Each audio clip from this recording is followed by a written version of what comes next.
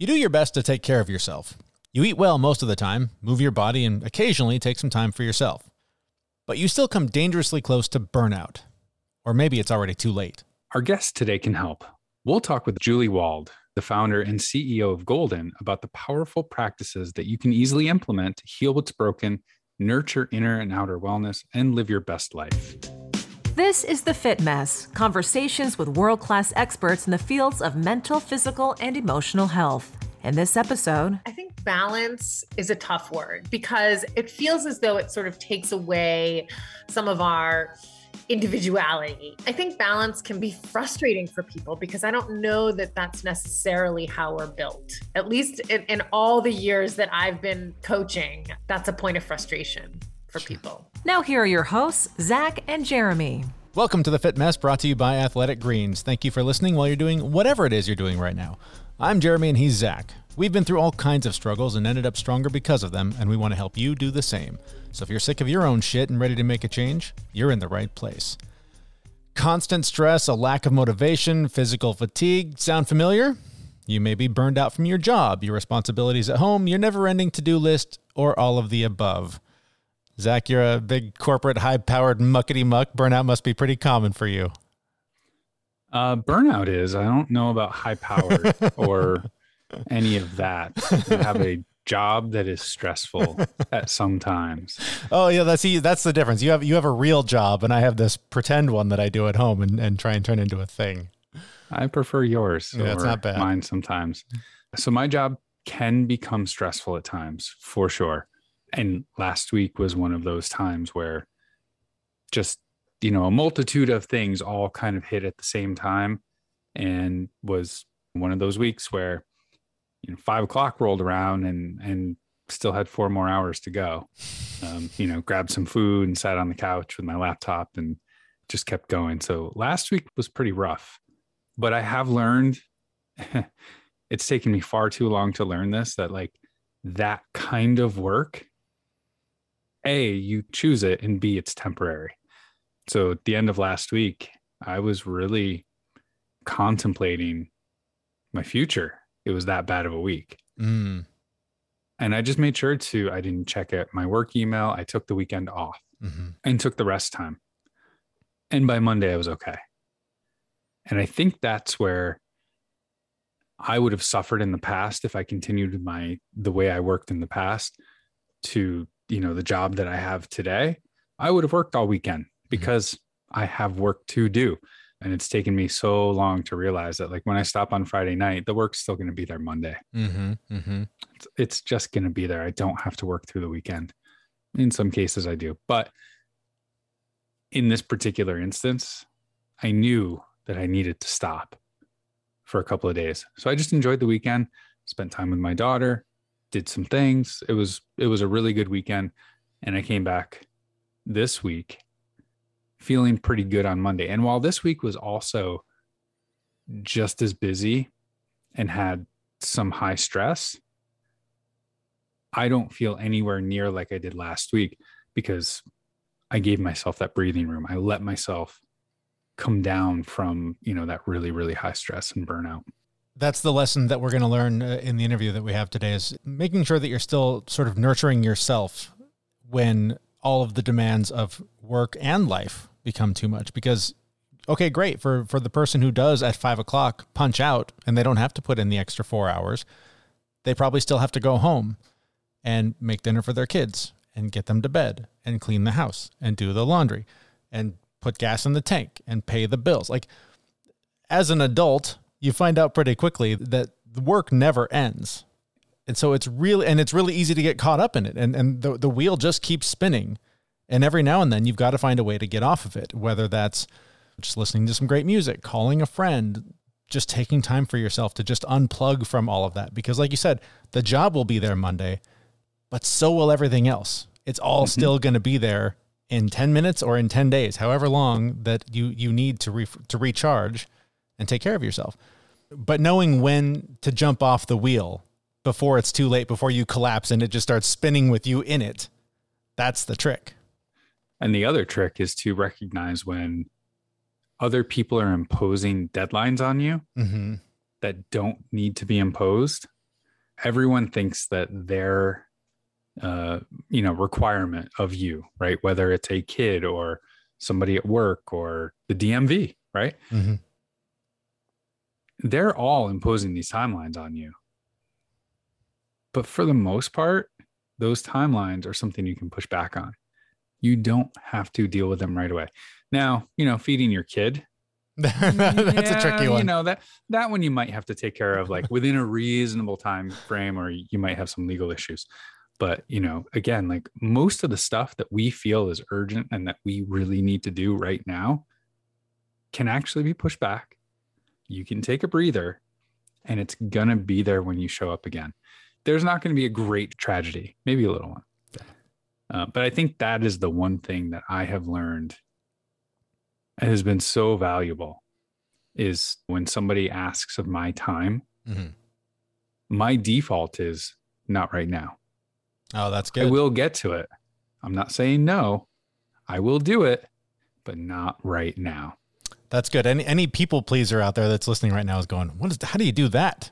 How do you put that sentence into play? Because it's really easy to want to solve everyone's problems and fix them. But I tell people all the time, if you don't create your own boundaries, other people will create them for you, and you're not going to like where they line up. So if you don't have those boundaries in place, that's a good skill to practice to be able to say no or to be able to say not right now. But one thing you shouldn't say not right now to is your nutritional health. I started taking Athletic Greens because Zach told me to. For months, he shared why it was so helpful for him while I was swallowing 3 fistfuls of vitamins 3 times a day.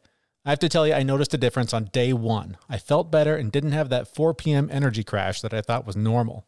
Now I've been on it for several weeks and I love it. It's packed with 75 high-quality vitamins, minerals, whole foods sourced superfoods, and probiotics, and it works with any diet plan, and it tastes great. For less than $3 a day, you're investing in your health for a lot less than your cabinet full of vitamins or your daily coffee habit. So reclaim your health and arm your immune system now with convenient daily nutrition. To make it easy, Athletic Greens is going to give you a free 1-year supply of immune-supporting vitamin D and 5 free travel packs with your first purchase. Those are so handy. All you have to do is visit athleticgreens.com/fitmess. Again, that is athleticgreens.com/fitmess to take ownership over your health and pick up the ultimate daily nutritional insurance. You'll also find that link on our website, thefitmess.com. Our guest today is Julie Wald, and she does it all. She's a psychotherapist, yoga teacher, meditation coach, and founder of Golden, formerly Namaste Wellness. For the last couple of decades, she's been working with high performers to develop realistic wellness plans and approaches to managing their overall physical health and mental health. So we asked her for some common threads that those clients come to her with looking for help. I think not surprisingly, it's stress, it's burnout, it's feeling like they're burning, the candle at both ends. It's feelings of even overwhelm and confusion around the sea of things that they quote unquote should be doing and figuring out how to prioritize what to do. Should I be exercising? Should I be meditating? Should I be eating a certain way? How do I know which one is most important? And what if I just want to spend time with friends? Is that good enough, or is that part of my wellness journey? And so people are hearing so much messaging and so much information that's sifting through sort of what's sort of really the highest and best use of their time and how to prioritize accordingly is also kind of a common issue that we hear. So you've got a book called Inner Wealth. I would love to hear you give just a high level overview of the book. And specifically, you talk about the 4 pillars of wellness. What are they?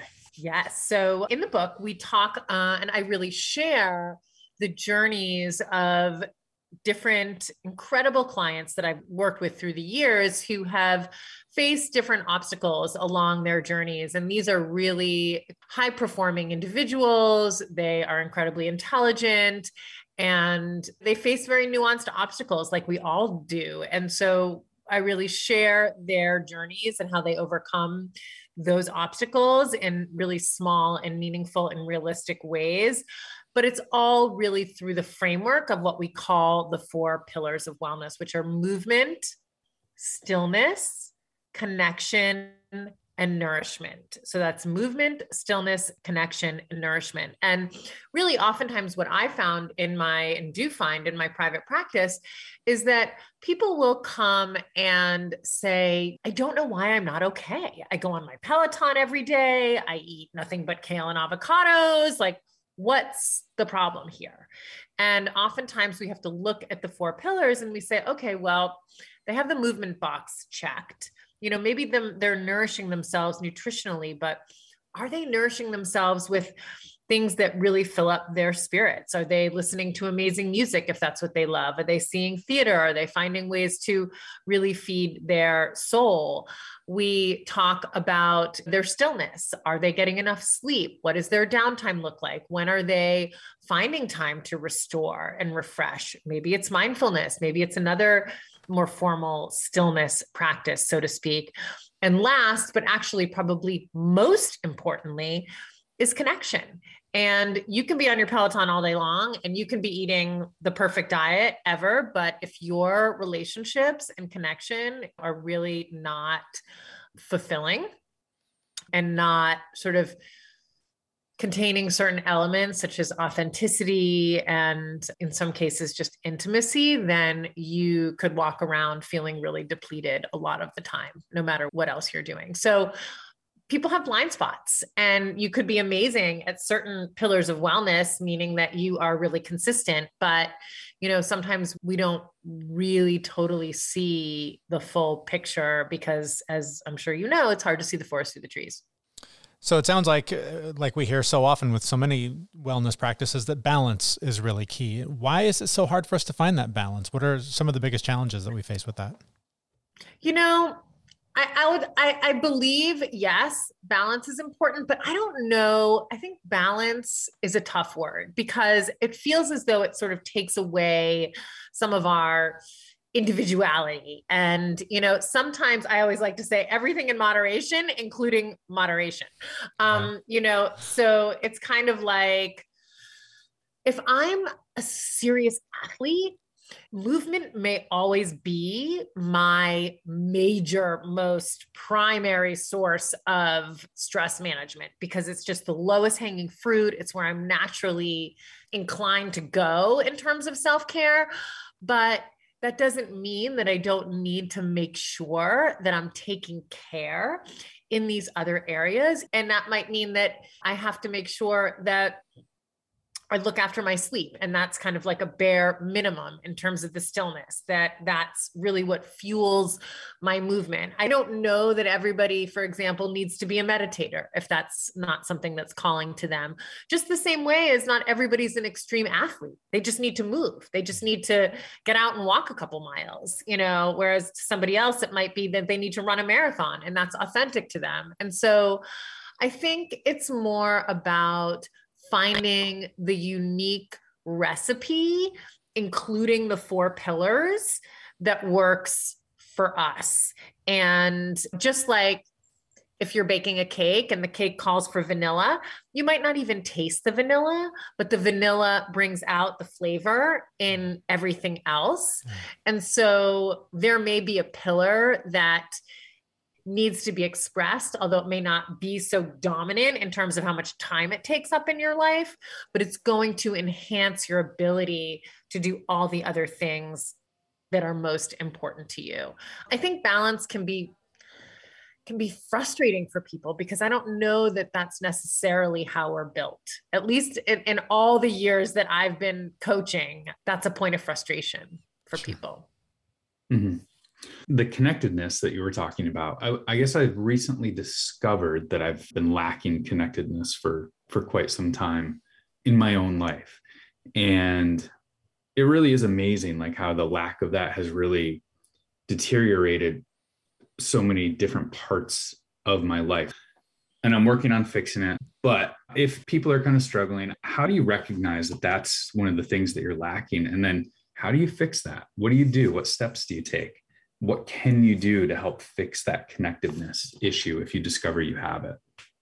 Yeah, absolutely. I mean, I think one way to sort of look at our relationship to connection is to look at sort of the quality of the connection in our lives. And a lot of people, social media is very, very sneaky in that it can make us feel connected to people because we're seeing aspects of their lives, or we're sharing aspects of our lives, or we're even having correspondences through liking and messaging and things like that on social media.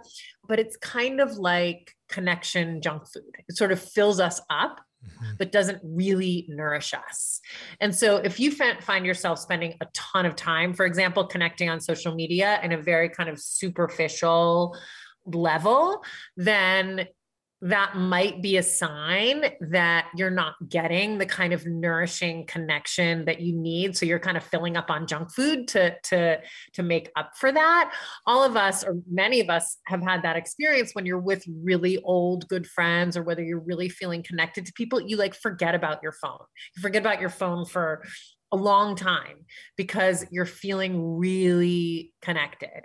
And the definition of connection is being able to show up really authentically and oftentimes with some vulnerability. So to be able to show up and sort of feel seen, feel heard, feel safe, and also to see and hear and hold space for somebody else, that can also make us feel very connected. We don't always need to be the one that is sort of sharing. We can just create a non-judgmental space for somebody else to show up authentically, and that can make us feel really, really good. So looking and seeing if you have opportunities for that throughout your day or your week, I would say is really important. And I could go on about this for a really long time, but we also need different types of connections. So when I think about the 4 pillars, I think about the ingredients that a newborn baby needs to thrive. So those people out there who are parents or who have even babysat know that a newborn baby needs tummy time. They need movement. They need stillness, meaning that they need plenty of sleep. Otherwise, they are super cranky. They need nourishment. They need plenty of sweet potatoes and healthy, mushy vegetables. And they need connection. They need to be held, and they need to be talked to, and they need community. So there's different types of connection. Just like a baby, physical connection is one type of connection. Are you finding any physical contact in your life? Are you touching people? Are people touching you? Are you connected in community? Do you have a place where you show up where someone knows your name and someone says hello? And then, of course, like talking to somebody, just, are you having meaningful conversation with people? Those are all connection. They're different types of connection. A newborn baby needs all of those types of connection, and that's what enables them to thrive. I would sort of suggest that big people are just big babies and that we actually also need all of those types of connection, along with plenty of tummy time and plenty of sweet potatoes and plenty of sleep. And then barring any other major illnesses or developmental delays, we will thrive as well.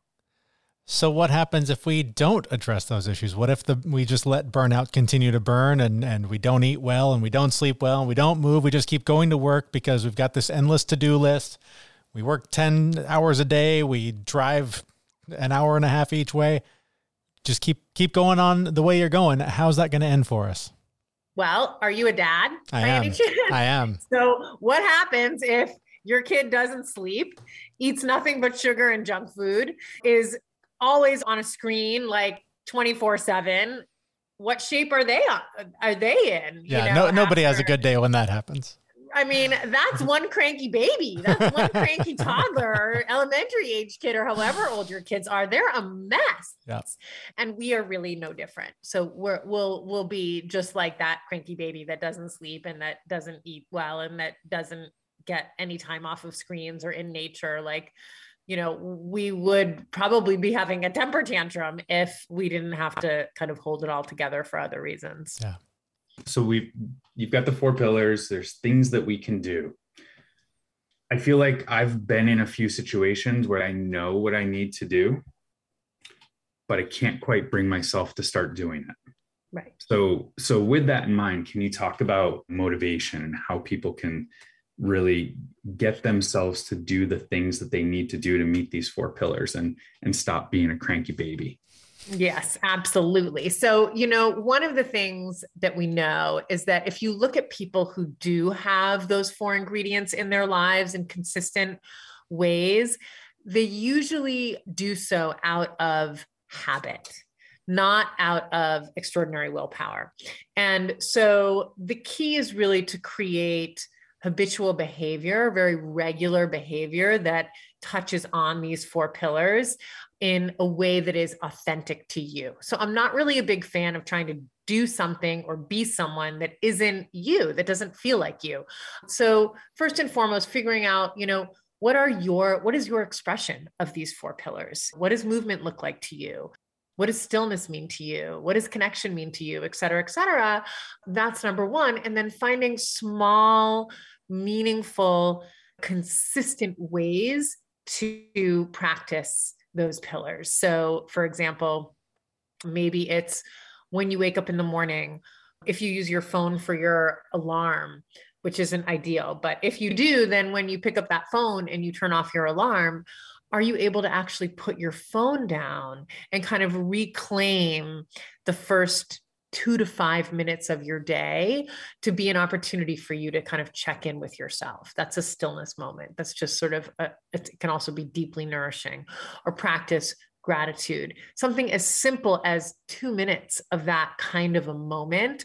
Sit up in bed, put your feet on the ground before you pick up your phone and dive into social media or the newspaper or whatever your kryptonite is. Just do a body scan. Notice, how do you feel? How are you entering the day? Are you anxious?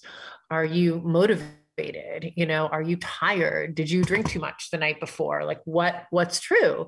And without judgment, really just seeing that, holding that, and then moving forward through your day, being able to respond. But the key is to make it small and to make it consistent, even if it's 1 or 2 deep breaths before you give your brain up to the world, is really, really powerful. And the same goes for all of the pillars, right? That's a stillness practice, but maybe for nourishment, maybe kind of doing dramatic changes in your diet is overwhelming. So maybe you just start by drinking more water and making sure that you keep a giant jug of water on your desk all day and try to get through that jug of water.